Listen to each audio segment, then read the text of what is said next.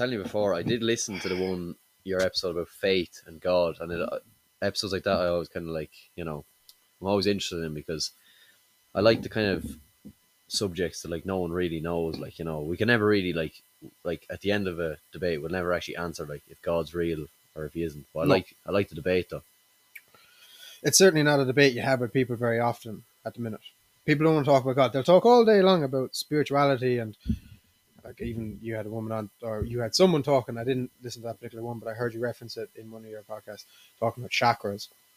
Or you'll have people talking about meditation or ayahuasca or whatever new age spirituality they have. And people will talk to you about spirituality all day, and they'll even reference deities or a god or gods, but in a sort of low resolution version.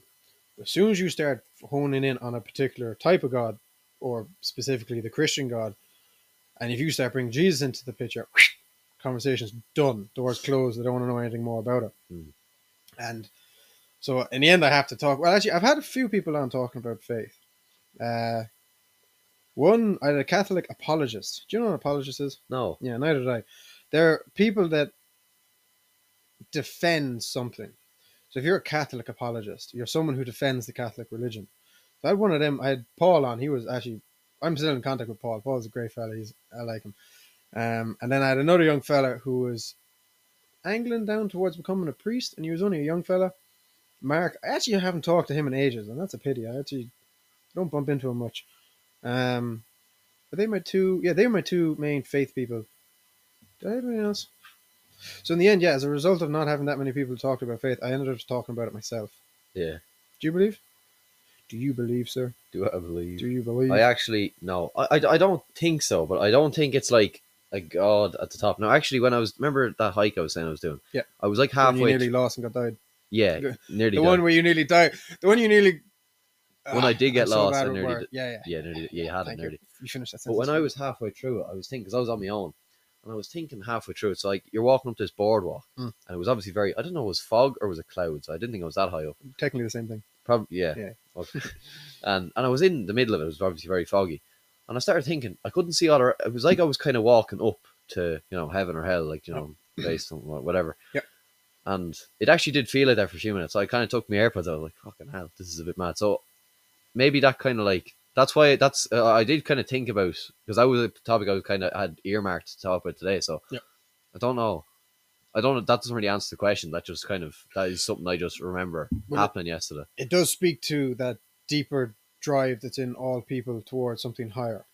And like, if you look at all of civilization throughout its entire time frame, every group ever have always created some sort of a spiritual hierarchical structure. You'll actually find derivatives of, and it's funny, I actually only watched a video on this the other day. What was the video called? The Redeemed Zoomer. It's a channel on YouTube. All religions explained in 12 minutes. It's actually very good. Right. Let me see if I can synthesize it for you.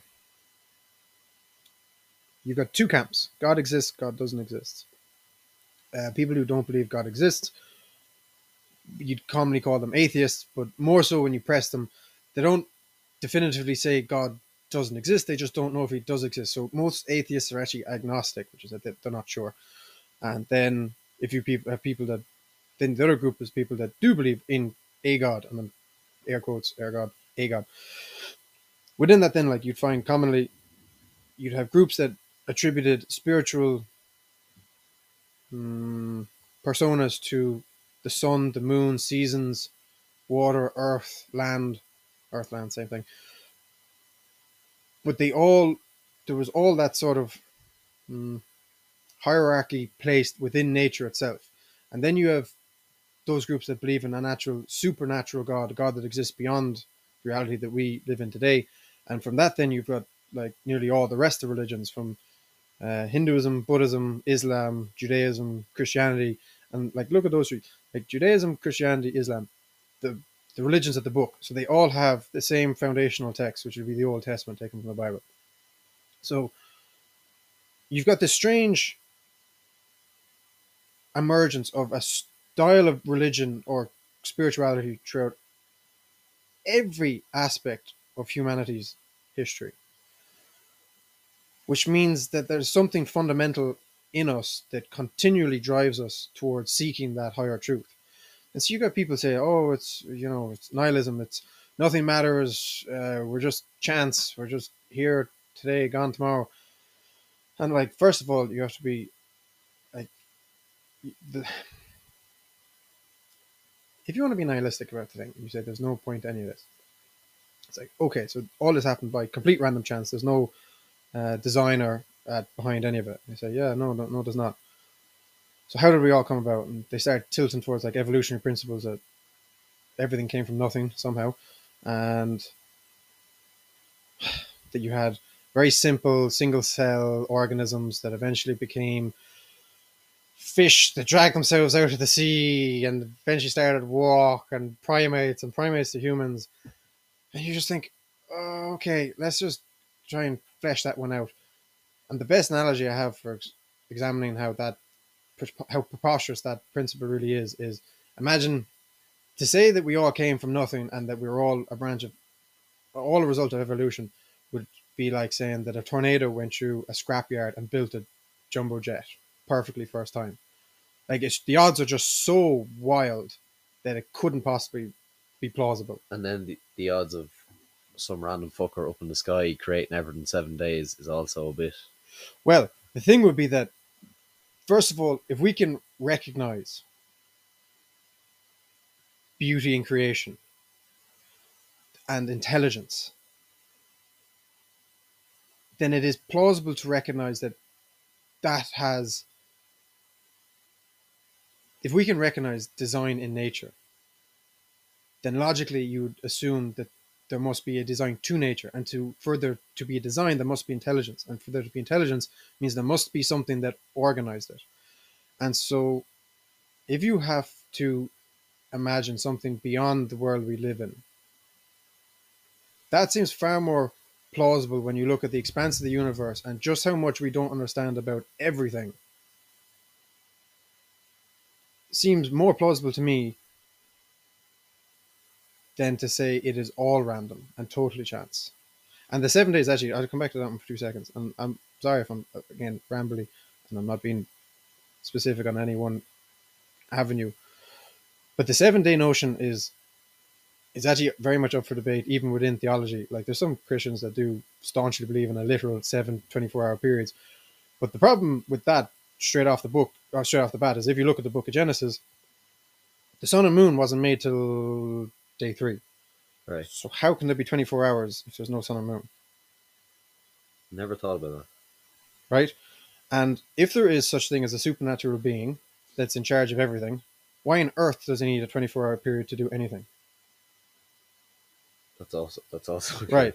And so if you have to try and translate information to humans that think on a very, very low capacity, like our mental processing on a conscious level, if you were to try and figure out a problem, it's really low. Like, it's really, like, your phone is many hundreds of thousands of times faster than your computing skills. And so if you imagine you've got to try and translate supernatural information to humans who have very low processing capabilities, how best than to do it in a framework that makes sense to them? And if they operate on something called a clock and 24-hour periods and things called days, is it not so much easier just to be like, look, I did it in 7 days? And how did he know that days existed before? Would that not Well, just... he wouldn't have, because he didn't need days. Yeah. But the people who wrote the Bible would have operated under a day structure. And the Bible would say that they were inspired by the Spirit of God to write the words that they did, and that Spirit inspired them to frame it in day structure. Now, there is, if you ever heard this, there's holy numbers within the Bible, and 7 is considered a holy number. And it reappears repeatedly throughout the Bible, and it also appears in other religions and groups and cultures. But there's something very peculiar to that organization of 7 days. 6 days work is done on one day he rested. And we have structured our whole lives, all of us, around a 7 day weekly structure. Now, the week actually used to be 8 days. It was based off a Roman calendar, but it was changed, I don't know how many hundreds of years ago. If not a lot more than that. But that that 7 day structure is quite unique, but it doesn't mean that God needed 7 days to build everything. And so don't get hung up on a literal 24, 7 lots of 24 hours in order for him to make stuff. Because further on in the Bible, there'll be references of, to God 1,000 years is a day and 1,000 years, to God 1,000 years is a day and a day 1,000 years. What that pretty much means is time does not matter in heaven. And if you live in eternity, if you live in a realm beyond the one we have today, which has no beginning, no end, then time is completely man-made. And time is man-made. We developed man-made. We've developed time in order to organize our days. Lunch, with breakfast, lunch, afternoon, like the 40-hour work week, train service, bus services, like time was how we decided how and when we were going to make decisions relating to particular things. But in a world where time is not important because there's no beginning, no end, time doesn't exist. Yeah.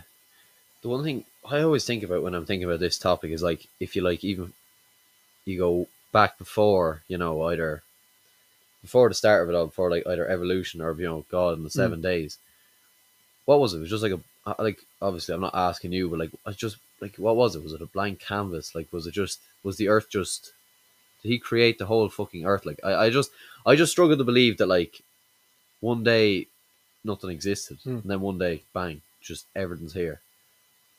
It's very interesting, like, if you could understand step by step. Obviously, I don't know a fucking bit about it, but it's like step by step how it got from whatever, like even something like fucking dinosaurs to them not existing anymore, and all these humans here that are going to be gone in what is it, a couple 100,000 years. Like, it just seems weird. I don't know how, like I don't know. There's something very like trippy about thinking about the whole thing when you actually get into the actual mindset of like, is there a lot up there, deciding if I'm going up to heaven or down to hell the whole time?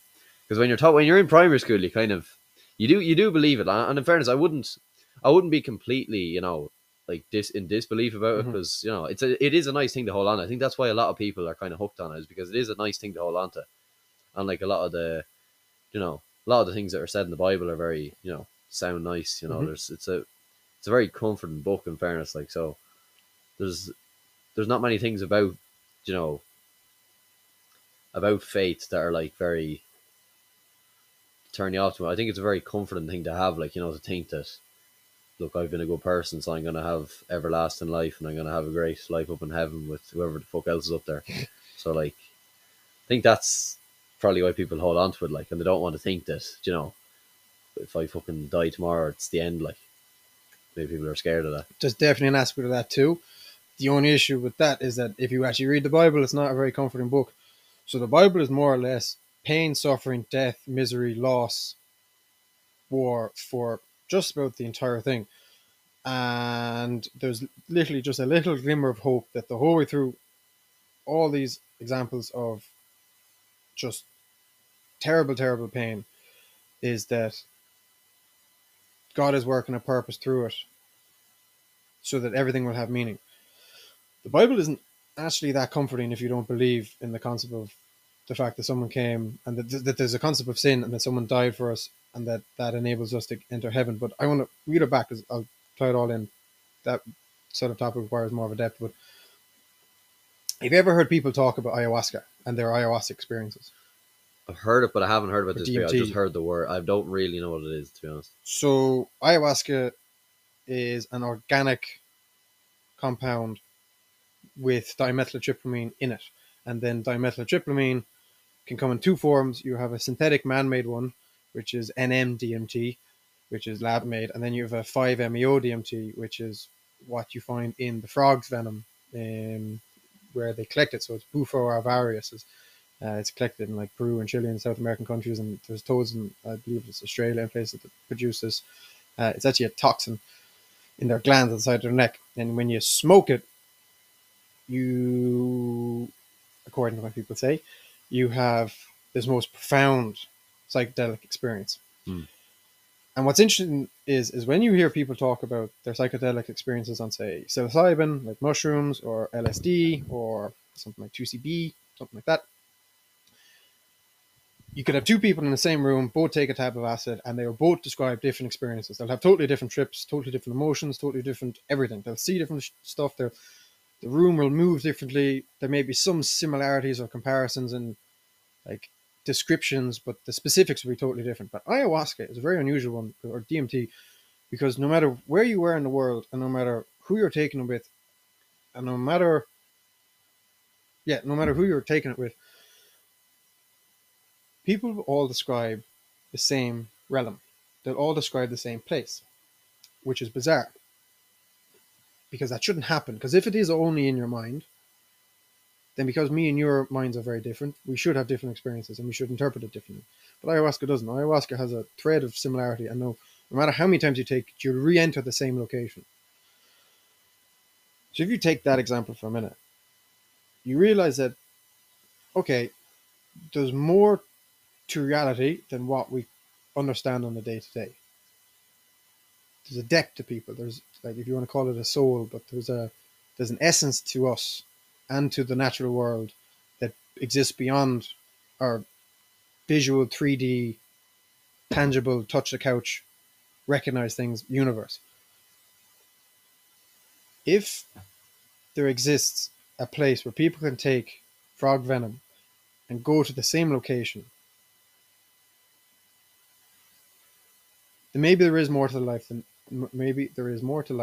we live in.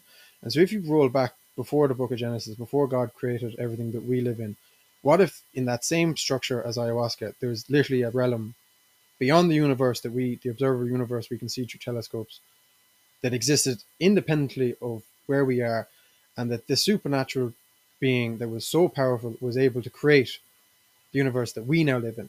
But that realm has always existed and will always continue to exist outside of the world me and you interact. And that it isn't so much that there was nothing, so much as there was nothing in something else. So let me see if I can get you like an example now. Like, this shed wasn't always here by this house, and that house wasn't always here. It was one day a field. Just because the house is built doesn't mean that that field never existed. That field technically still exists under the house. But down the line, somebody else came and restructured the field, so there's now a house here. So you'd be asking, well, what existed before the house? There was a field. You just didn't see the field. And so if you say, well, what existed before the earth? A place. You just weren't there. Does that make sense? Yeah. By the way, when I was saying about the Bible being comforting, it's a very confusing point. I actually didn't even make the fucking point, so probably understand why you said it's not a comforting book. But do you know the way you said about like there's a lot of hardship in it. You know, there's a lot of, I think we got, like in primary school, we got steered towards some of the nice stories as well. But yeah, there's a good bit of, like, you know, suffering in it. But I think the main takeaway is that, like, God's always there. Yeah. And it's like, no matter how shit things are, it's like he has some sort of a path for you, which I do think about sometimes. And in fairness, not that I like have faith in God, but I do, like, I'd have faith that things are going to go the right way, or that, like, I'd have faith in fate, you know, FATE. Yeah. That's the faith I think I'd have. And that's comforting, like. So that book kind of reminds you that, like, you know, maybe you're not, because there is sometimes, I'm trying to think of an example, but you know, like when there's things that kind of just happen, you know, the way, like, it's like the butterfly effect, like, you know, the way things just kind of happen, like, fucking hell, that was, maybe it wasn't luck, maybe that was always meant to happen, like, you know. So that's what intrigues me, like, you know. And like, maybe something you fell on your arse and you said, oh, sure, this isn't fucking real, what the fuck is the point of all this shit? Maybe you're meant to fall on your arse. So, right. And a lot of things only have the meaning we ascribe to them. So a bad situation can be a bad situation, or you can go looking for the good.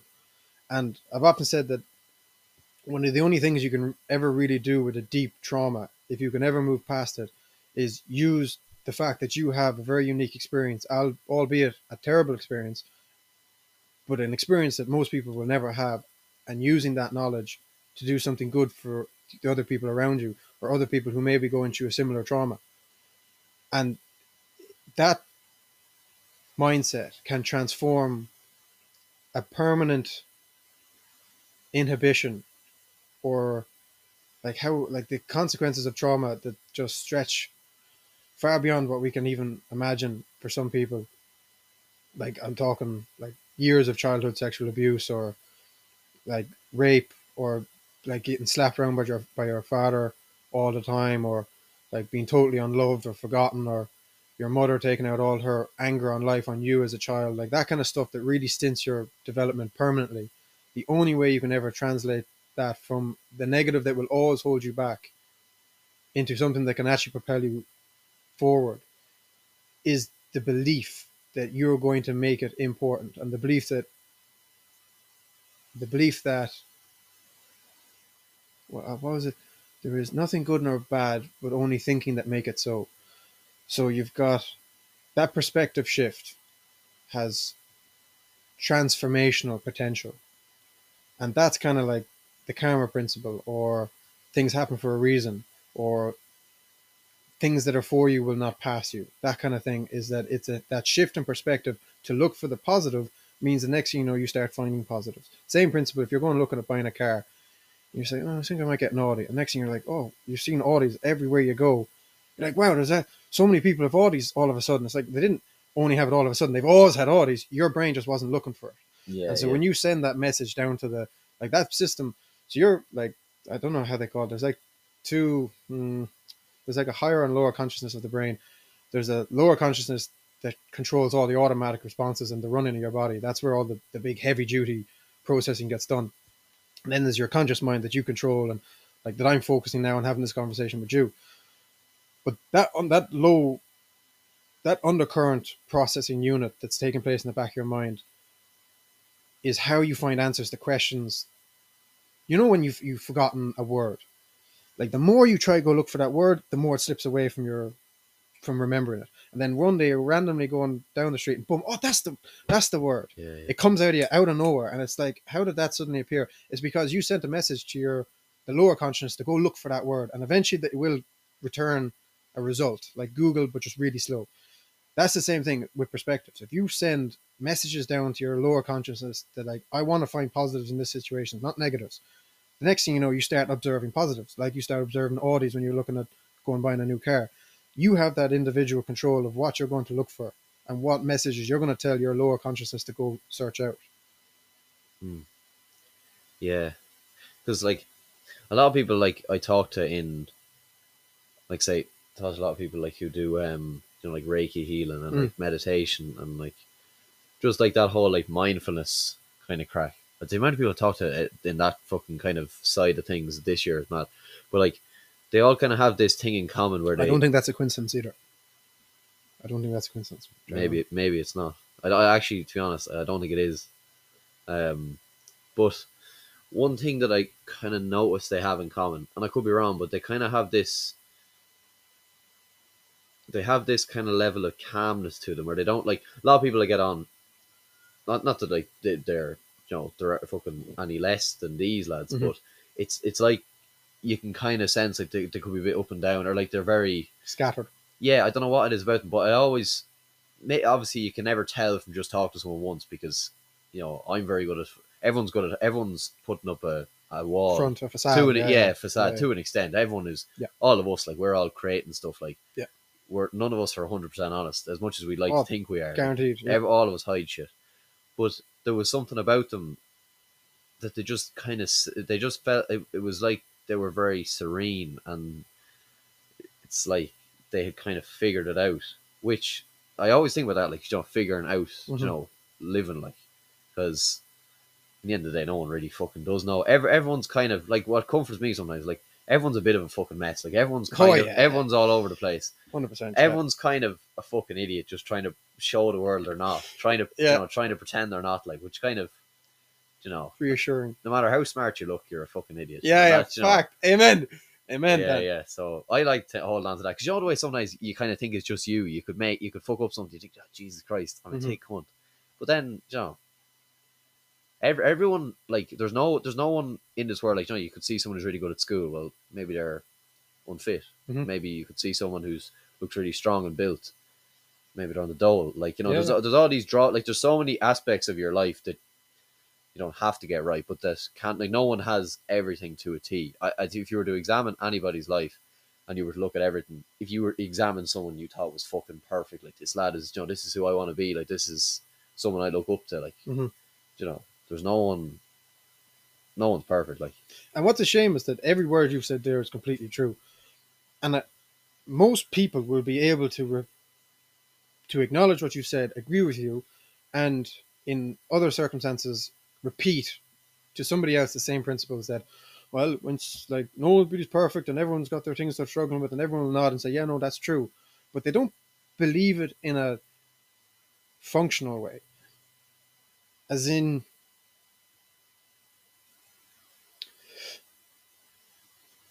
when you're looking on social media that what you see is not what the reality is, and everyone is aware that that's a fact, but no one seems to insert that fact into their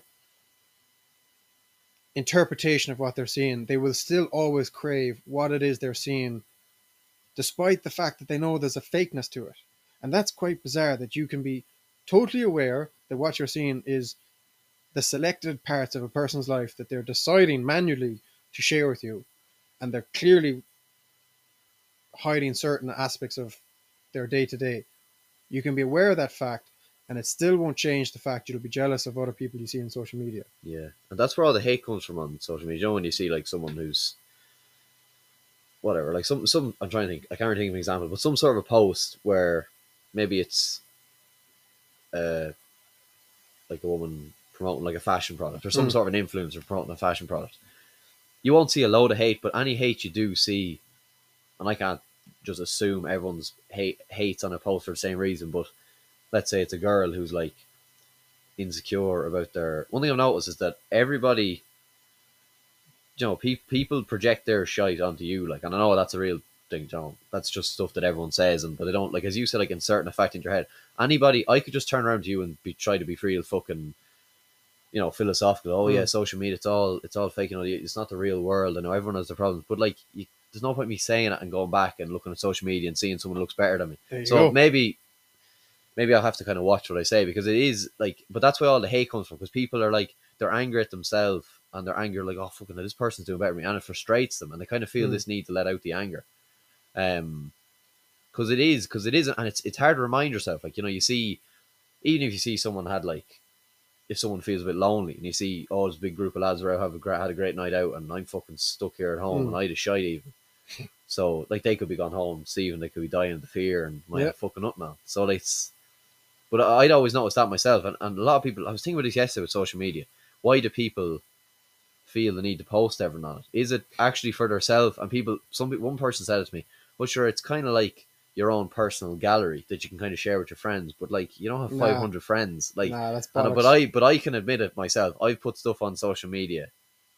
Like, I put it, like when I was doing the hike yesterday, I took a picture of the thing Mm. purely not because I wanted like, I was thinking in my head, oh, do I want other people to see this, so they can go there? No, No, I wanted to say I'm fucking, I'm here. I'm here. That's what I'm doing. That's I'm not at home. Like, It's so I can admit it. I'm honest about it. Like, that's why I fucking did it. Like, but I literally had that moment this morning. So I was on a hike this morning, and in the last year or two, I totally stepped back from posting on my personal Instagram, like just like I used to be a gym wanker. Like I used to be posting topless photos and doing all the cringe stuff. And like I'm not gonna lie, like there's a part of me that really misses that. Like there's a kick off it, yeah, but there's a part of me that always had an issue with it. And eventually I said, I can't keep doing this because it's just, there's something in me that's not sitting right with it. And I didn't enjoy it. And so I began to like stop posting anything. And then I started focusing more on the blank slate stuff. And I'd only post stuff that I thought was on some level useful to somebody. But again, that's an overinflated ego that I'm providing something of utility to people.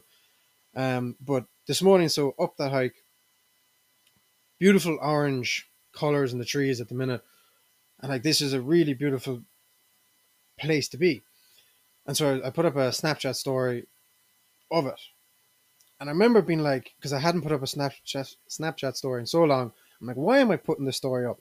And there's a part of me that wanted to put the timestamp on it because I wanted people to know that I'm up early. It's not even 8 o'clock. I'm at the top of a mountain. I'm yeah, killing it. And all year in bed, and I'm something different to you. It wasn't that I was posting it because I wanted people to find out where this beautiful place was and to all come to it as well. It was purely because I wanted to make a statement that I'm something. I don't care. I can't.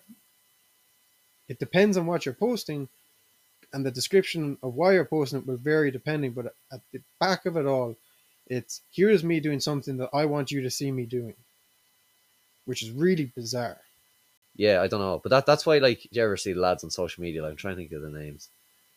Just anybody, like, you know the way they're like, what was your man who said he had 3 days, bro? Remember he said he restructured his days 3 days into one. Remember? Well, you might know, but it was I saw a clip of a lad, and he said, "You think you only have one day? Well, I have three. I wake up at 4 o'clock, or I wake up at I go to sleep." And he explained this, and he said, "The 3 8 hour days is like, yeah, you do have to sleep at some stage eventually." But all these, like, you know, the real, like, grind kind of lads. Yeah, yeah. It's all But every, bollocks. or, like, you know, get up at 4 a.m. Which, no, I got up at 6 this morning. I'm not doing that again. I was in work at 7, so I'm not. I'm very happy to get up at 8, go to the gym. I'm not fucking this crack getting up at 6 is all bollocks. You don't need to get up at 6 to be fucking successful. Not that I can fucking say.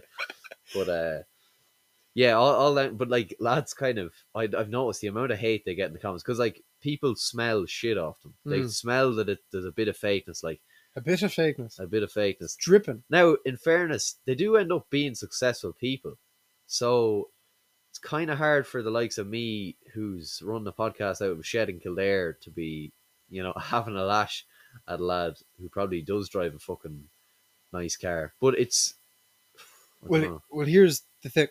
The thing.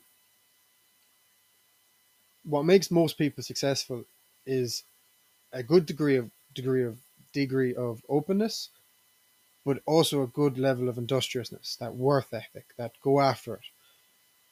And part and parcel of that work ethic is, like, social media takes a lot of time and effort and emotional energy.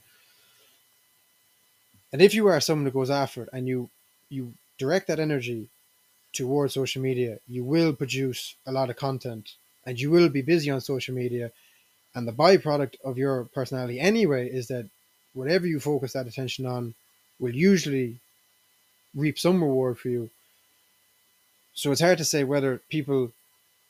I wouldn't say. What am I trying to say? I wouldn't say it's necessarily that those go-getters are showing you how to become successful. It's more that they have personalities that are in line with becoming successful anyway, and they just happen to like sharing it on social media. But there's another bit I want to add to that aspect. I want to add to that is that I'll recognize the days that I want to post something, and it's usually when I'm feeling really good, and that rush of dopamine gives you that little bit of confidence, like that cocaine confidence, where you just got a little bit of edge to you. So say you catch yourself in the mirror. Say if gymming is your thing, you're like, yeah, I look good today. I look so good. I'm going to share it with other people because I know I look that good. And it's a semi-artificial drive to post, but the fact is, it's a snapshot of a day where emotions fluctuate up and down throughout the entire day, and you're at a sort of a peak dopamine point when you're going to post. And the problem is that when you get that positive reinforcement loop, when you start looking at the likes coming in and the recognition, and you start imagining all these people now have seen your post and they think you must be, look, you're so ripped, you're so this, you're so that, or whatever it is, whatever content it is you're putting out there, you imagine in your head positive spins of people's perspective of looking at it, and that reinforces the dopamine loop. And just like any addict for anything, gambling, drugs, sex, whatever it is, you go back to social media to try and get a little bit more of that. And those hard work ethic boys tend to be addicts, and they tend to be people that have to constantly buy new clothes, constantly have nice cars, constantly be out having dinners, and also sharing every step of that process. Like when you start going down a little bit deeper, like most of those cars are on loan or they're on finance, and like the dinners is like their champagne bottle that they're showing coming to the dinner table is their last €100 that's in their current account. They're getting paid the next day, but they're actually technically broke. And like the posting to social media and sharing, look how hard I'm working or look at the grind, is all part of a dopamine driven personality. That Because it's good and it's bad, because it does, in fairness, it doesn't, whether it's all real or whether it's all fake, it does inspire people to a it point does, where they look at yeah. it, and think, "Fucking hell, that's class." But obviously, then it could set like an unrealistic thing Whereas like, as you said, like, you know, you might know in that fucking car like that could be just rented off your cousin for a day, like just so you can take a few pictures, like, or off the fucking garage or Or whoever. it's your flipping father's, or your father bought it for you. Yeah, Daddy's yeah, money, like there's daddy's a money. huge amount of daddy's money and loans goes on behind people that are influencers. I've seen that a lot with lads who went traveling, um, and Irish lads as well. Like a lot of, do you know the way you see lads who go off for a year, like after Mm, the leaving cert, and mm, just some lads, fairness, they do save up. mm, But I kind of saw a few lads, and I was like, you don't have that much fucking. You were mm. traveling for a year straight. If I worked till I was fucking 90, I'd barely be able to, you know, like, and just to have money at 19 years of age, I was thinking like, I'd feel a level. What do you think about that? I'd feel like a level of guilt. Like, fairness, now I can't say much because in fairness, the car I have out there, the outlet pay for some of it, but I do intend to get it back in some way. Mm. Do you know, I don't. But you're also at a natural stage where you're just getting on your feet and you're acquiring the potential to have future gains financially. Like you're in college, you're working on the weekends, you're doing whatever you can to generate a bit of revenue, but you're at that stage where you're only getting the gears going. But I can actually talk to that travel situation because I actually did 7 months abroad on a honeymoon, and I didn't record or share any of it for two reasons. Number one, I didn't want to. Three reasons actually. Now that we're having this conversation, I didn't want to play into the system that makes other people envious of other stuff. Two, I didn't want people to question, was I doing these activities because I wanted to do these activities or because I wanted to show off that I'm doing these activities? Mm. Like people who give to homeless people, but they do it all on camera. I hate those people. Like, why are you helping that homeless person on camera? Like, help them in the private with no cameras and don't say anything about it. Don't boast that you're helping people. That drives me up the wall. And three, I didn't post because there is also an element to the travel finances, which did come from a credit union. So I got married and went traveling for 7 months at the same time. Worked 7 days a week for just under 1 year, and that 7 days a week went to covering all the costs of the wedding and a portion of the travel. Sorry, I'm spitting on your mic. And a portion of the travel. But me and my wife, we both went and took 15K each out of the credit union, rationed that out as best we could, and that budget did not last.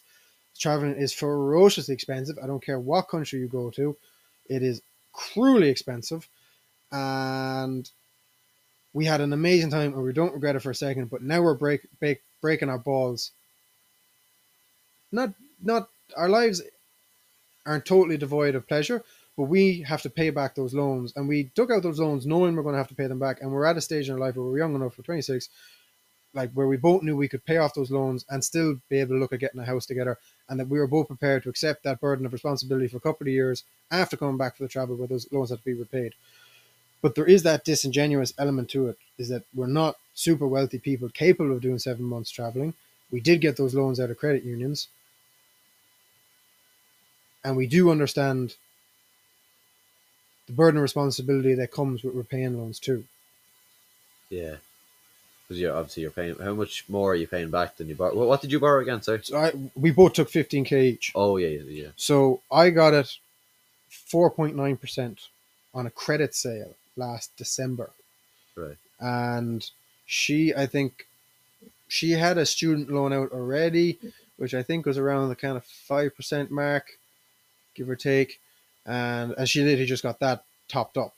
So the loans were incredibly cheap, as loans go, which was kind of just, again, it's like it was meant to be. That when we were looking for loans, there was a loan sale. Like, how wonderful is that? And not only that, but the loan sale was anything up to 15,000, which is what we wanted. That's Like, exactly so what you needed. there you go.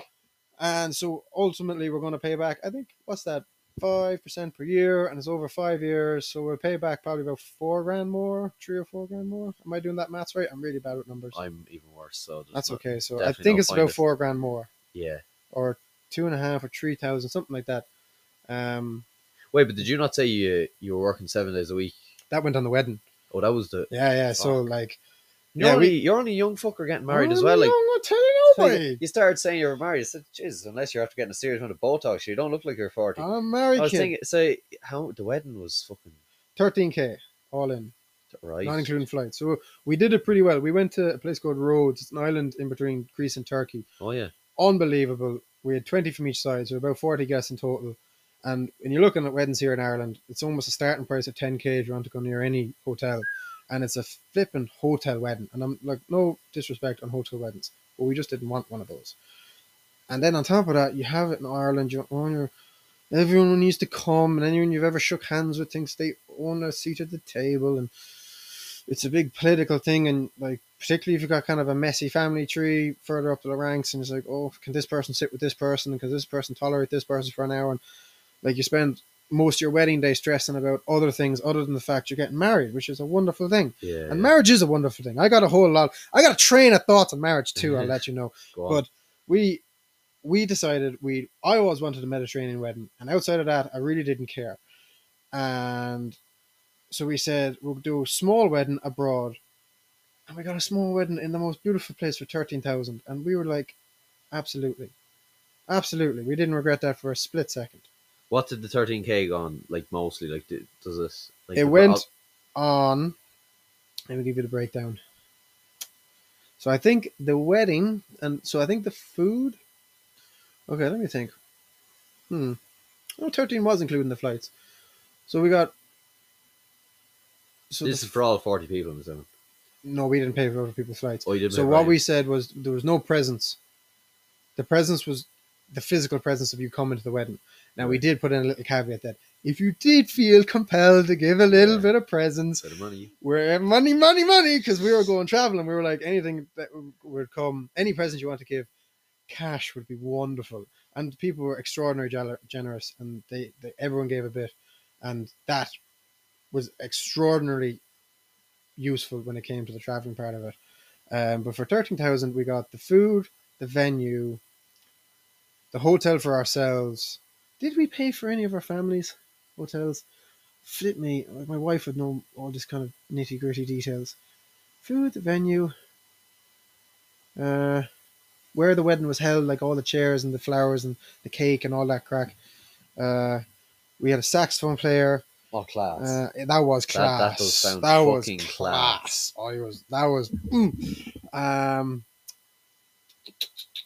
What else did we get? That seems. Oh, we had a boat. We had like a boat thing. There was like an hour on the boat in between the service and the food. Champagne reception on the boat. Like all this kind of, all the nice fancy stuff. So like, it was actually very good value. You wouldn't do the same in Ireland for 20 grand, you know. Well then, yeah, that's 13 grand. That is not bad to lose. It's a wedding. Like, ideally, you should only be getting married once. And if you're going to get married once, make it a good day. Smash out the fuck. Absolutely. But that does sound Mediterranean wedding now. Sounds highly recommend. It was phenomenal. Yeah. And the ring. Sorry, the ring is obviously then. Oh yeah, how much was the ring? Rings were a little bit pricey, sir. So her ring was her engagement was. Oh, I don't want to say. I forgot there's the fucking engagement ring and the wedding ring. And the wedding ring. Christ, yeah. But I then returned the favour because I wanted a big, thick old gold ring. That's the wedding ring. That's the wedding ring there, I sir. just assumed you were being flashy with the ring. I didn't even ask you. That's the wedding ring. It's kind of a unique one. It's yeah, it is. It doesn't look like a wedding ring. So that cost a couple of grand, and with her rings together would have cost a couple of grand. And so, like, people would say, "Oh, you're spending money you didn't have." It's like, well, we actually did because we worked ferociously hard to get the money that we do have, and we wanted to spend it on things that we thought were important. And if you're going to have this partner and these rings, hopefully the rest of your life, flipping splash. Like, splash. Enjoy it. Like, these are the small things in life that really flipping matter. And if you're going to go ham on spending money on jewelry, make the wedding and the engagement ring class. Yeah, exactly. Like, people do weddings on a shoestring budget, and I seriously respect that.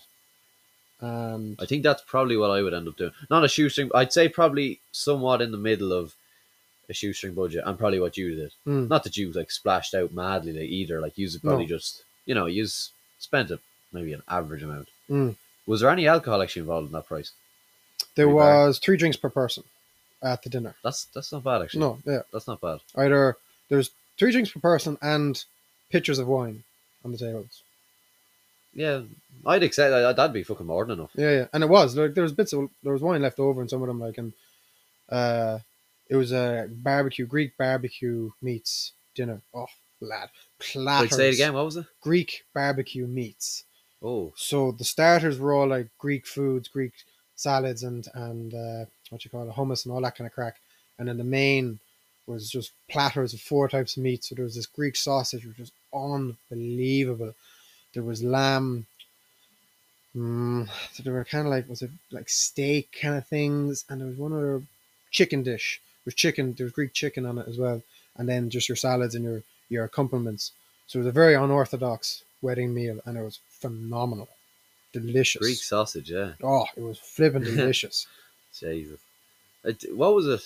Was on your wedding day? Was it like very kind of like pinch me? Like you didn't really. Not that not that you don't think it's gonna happen, but it's like it must be a bit mad. Like you kind of. Because I'd always still picture myself as being like 15 or 16. Like if I was to get married I one day. still feel like I'm 15 or Yeah, you 16. know that kind of way. Yeah, yeah. Like you feel you still feel like a certain age, Mm-hmm. and you're standing up at the altar. Someone's standing across from you, you're kind of like, Mm. the fuck, where the fuck am I? Like, what am I after taking? Like, I went through most of those stomach qualms in probably the year or two before, probably the year before I asked the question and the year after I asked the question. So the year before was him and Han. I was with her 4 or 5 years or something before I asked. right, And yeah, that was when I was probably like, I'm actually doing this. And then after I asked the question, I was still dealing with a lot of doubt and insecurity and questioning myself. And that really rocked me because I was like, what if you're actually an idiot and you actually aren't making the right decision and you haven't thought this through at all? And of course, you can't talk to your partner about this because it's far too close for comfort. So you end up bottling all these emotions, which make them worse. And you're just going over and over and over and over in your mind about like it's just this feeling of panic that you can't get rid of. And we actually were going. I convinced her to go to couples therapy that I framed in a. I think it would be wise to get marriage counseling before we get married, so that any pitfalls that come our way could might be forewarned. Forewarned. What's it? Foretold is forewarned, or whatever that yeah, phrase is. And she was like, "Yeah, okay, I think that's a good idea." But internally, I'm like, if I have to like question if I'm to get married to her. I want to do it in a situation where there's a trained professional to help me along this process. And in the end, I never got that deep in any of our therapy sessions. But what happened was, so all the way up to the wedding day, it was a leap of faith. It was like I don't actually know what I'm doing here, but something in me tells me that this is the right decision. And what happened was after the wedding, in the weeks and months after the wedding, I'm over a year married now, the most unexpected and profound sense of peace and acceptance and pride in my decision began to seep in that was totally unexpected. And I can tell you now that I do not regret my decision for a split flipping second. And for anyone listening, if you have a partner, a quality partner that you actually work well together and you don't none of this love or this spark or this like rubbish that you're fed in on social media and movies and Christmas cards and bollocks, none of that. If you have someone who tolerates you and you can tolerate them and you can sort your problems out without abusing or physically, like heaven forbid you ever get physical, but without verbally abusing them every time you're drinking or every time you have a disagreement or slamming doors and walking out. If you have someone that you actually get along with, put a ring on them. If you can sort conflict with somebody peacefully, put a ring on them. Because what marriage is this bizarre decision that I'm picking this other human being to spend the rest of my life with. The first and foremost thing you need to be is friends. You actually need to enjoy their company to a degree. Obviously, everyone gets sick of each other's company eventually, and you need time apart, blah, blah, blah, and you need space, you need your own life, even after you get married. Yeah, all that. But if sorry, yeah, marriage is literally a lifelong partnership, and the most important thing as a partnership is how you resolve conflict. And if you can resolve conflict peacefully and still share a bed afterwards, or maybe need a night on the couch just to cool down, whatever. But if you can get back into that bed and still love that person, man, that's it. Like that's as crucial as it gets to deciding on a marriage partner. Yeah, it's yeah, because I think I don't know, is there like a certain part of time like, but a lot, I think you were kind of scoffing at like the spark thing. Yeah, I've no time for that. I think you know it in your, whether that's a spark or not. I think you just kind of know. Um, Obviously, you know, you're the man to speak about this. You're the one with the ring on your finger, so you're the man to talk about. Help me!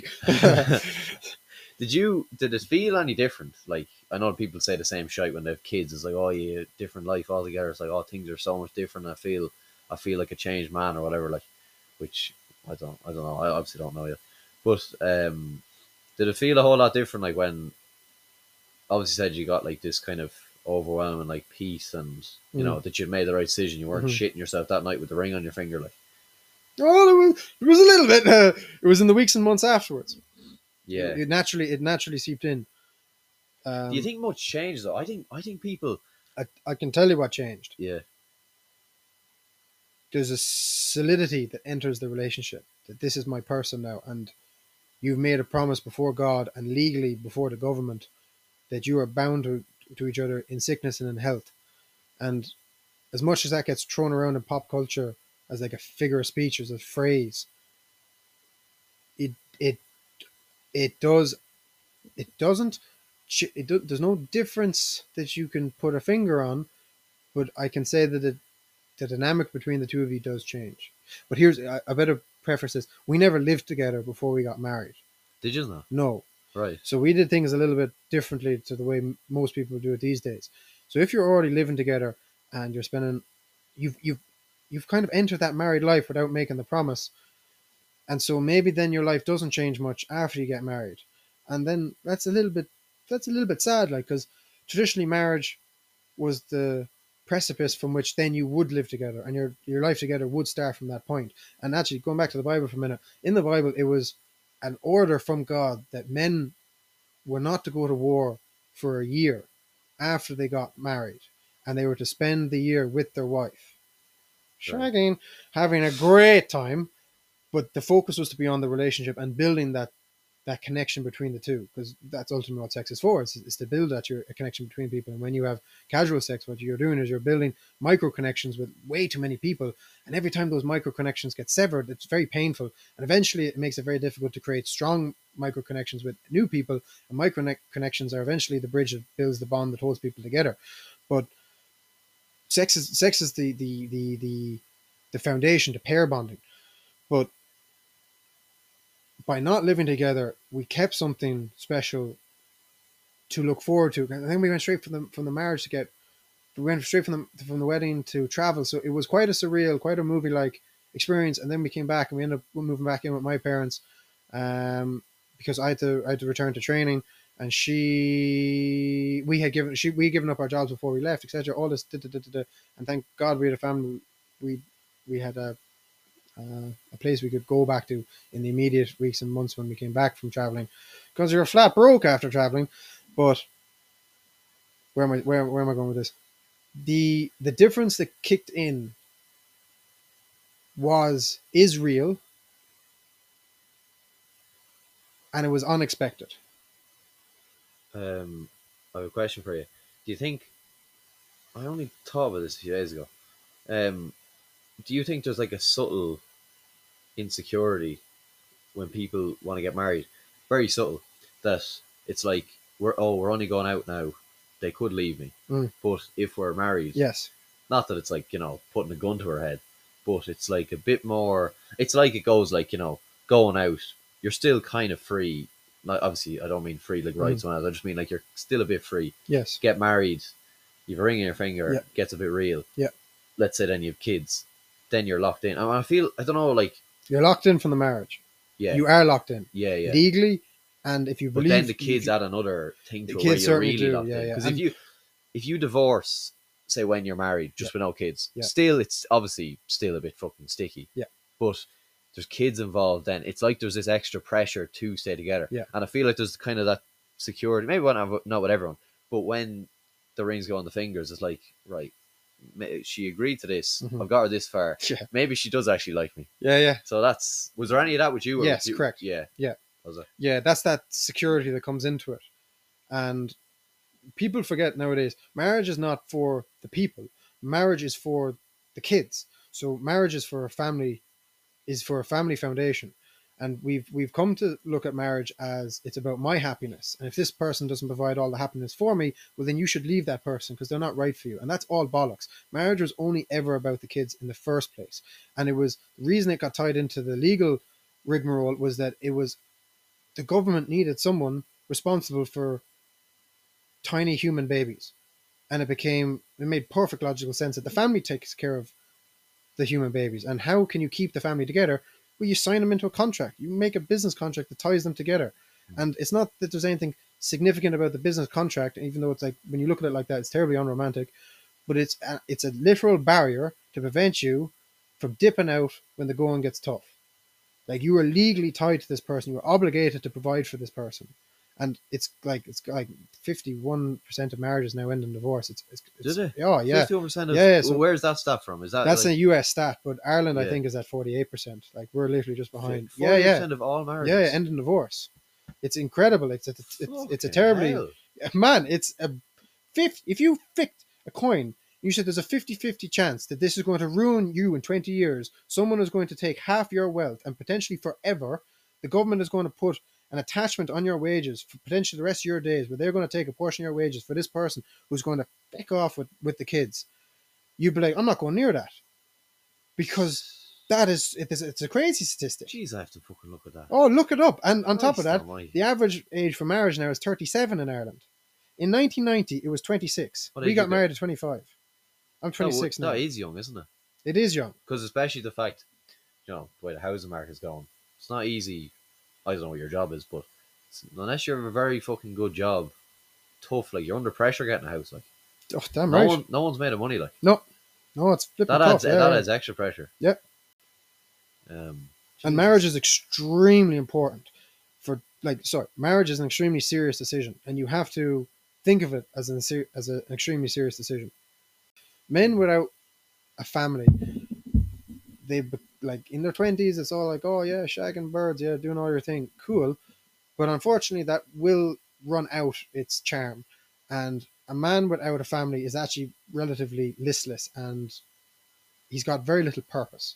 And a man needs purpose. A man needs something that forces him to get out of bed in the morning and to take his life seriously.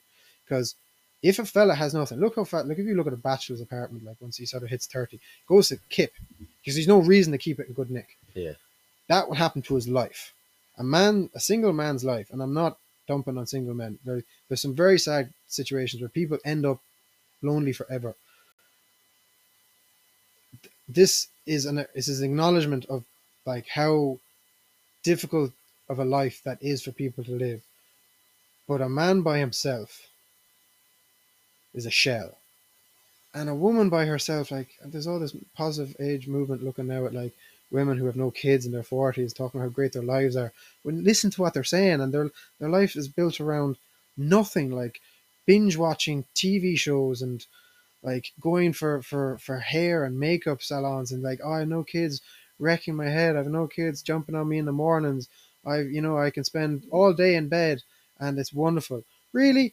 You're going to glamorize spending all day in bed as a good thing? You have so little purpose that the whole day could go by and you do nothing, and you're going to glamorize that and post it on TikTok, encouraging other young girls to consider singleness, and you're, again, like social media, you're catching these people at a snapshot in a mood where if they're posting a video like that, they may feel very positive about the situation they're in, but you come back to them an hour later, a day later, a week later, 10 years later, and let's see what fruits that tree has brought forth. Yeah. And so getting married is very important, for more than we care to realize, and who you pick is absolutely flipping crucial. And if you make it on wishy-washy, wacky decisions like sparks, which spark is literally just the drive that forces people to reproduce. It's nothing. It's a commercialized idea that you should feel something about your true love. You don't think it's a gut feeling? I think it's a feeling from your balls. I think it's you wanting to shag. Like, and then they say, oh, the spark's just not there anymore. How many times have you had sex?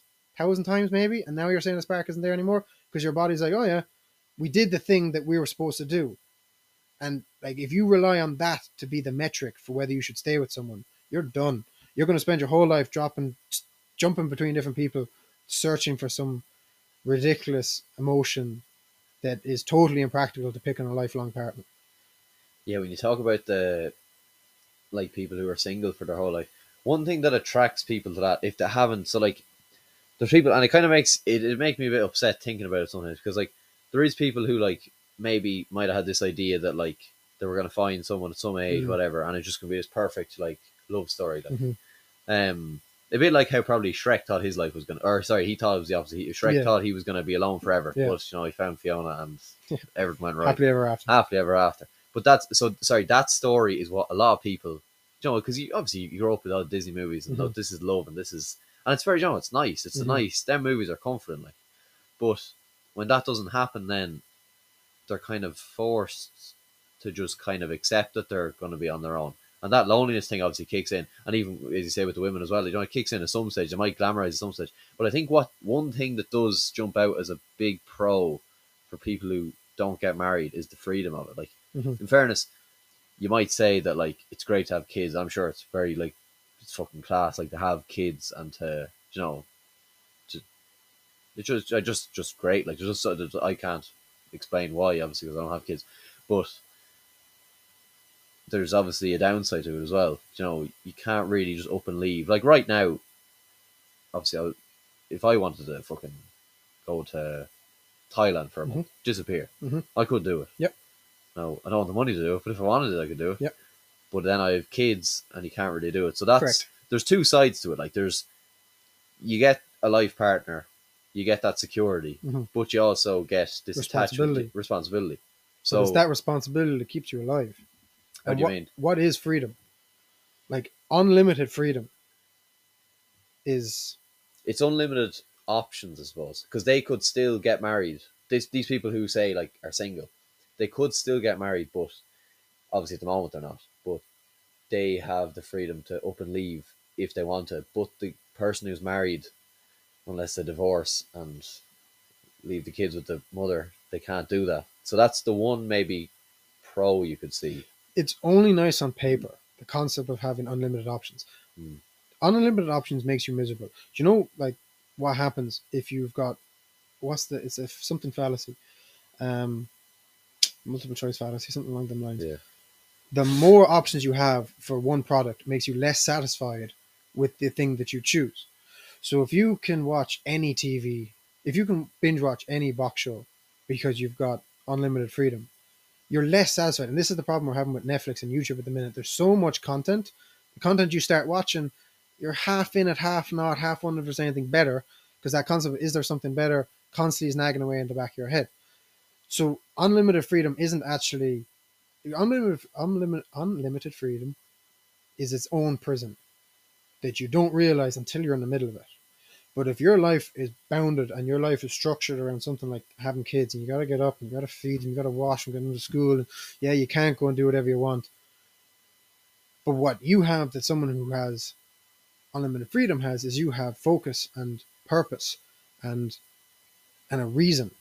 And then when you sit down in the evening, the kids are gone to bed to watch the show you want to watch, that show feels so much better as a result of the fact that you've spent your whole day not being able to watch the show.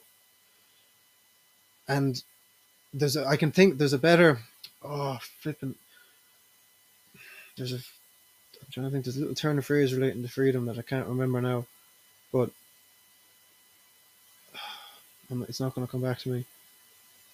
No, it's not going to come back to me. But yeah, the singlenessness and particularly the childlessness is only looks good on paper, but rarely fleshes out to a high quality of life in reality.